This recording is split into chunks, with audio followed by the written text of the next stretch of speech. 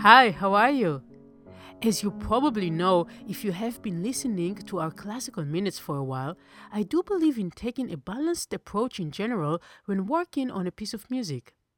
That is also true when talking about the question of whether or not to listen to recordings of pieces you are studying or performing. A couple of months ago, I suggested on one of the shows that it may not be the best thing to listen to recordings, and I received some questions about that, so let me clarify.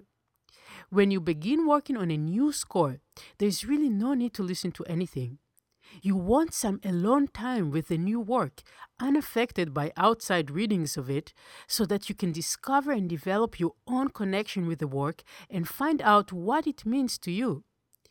That early stage of becoming familiar with the new work is crucial, and it's actually at this point in the learning process that I've noticed many people listening to recordings repeatedly, blocking any possibility of looking at the work with fresh ears and eyes. Once you feel that you have discovered your own voice with the music, yes, do put on a CD or turn on your iPod. But even then, it's best to be careful with what recordings you choose, making sure you listen to a variety of possibilities rather than getting attached to any one interpretation by listening to one recording over and over again. My own preference is to find recordings from very different times and places, early historical recordings, and ones made by people with very different backgrounds.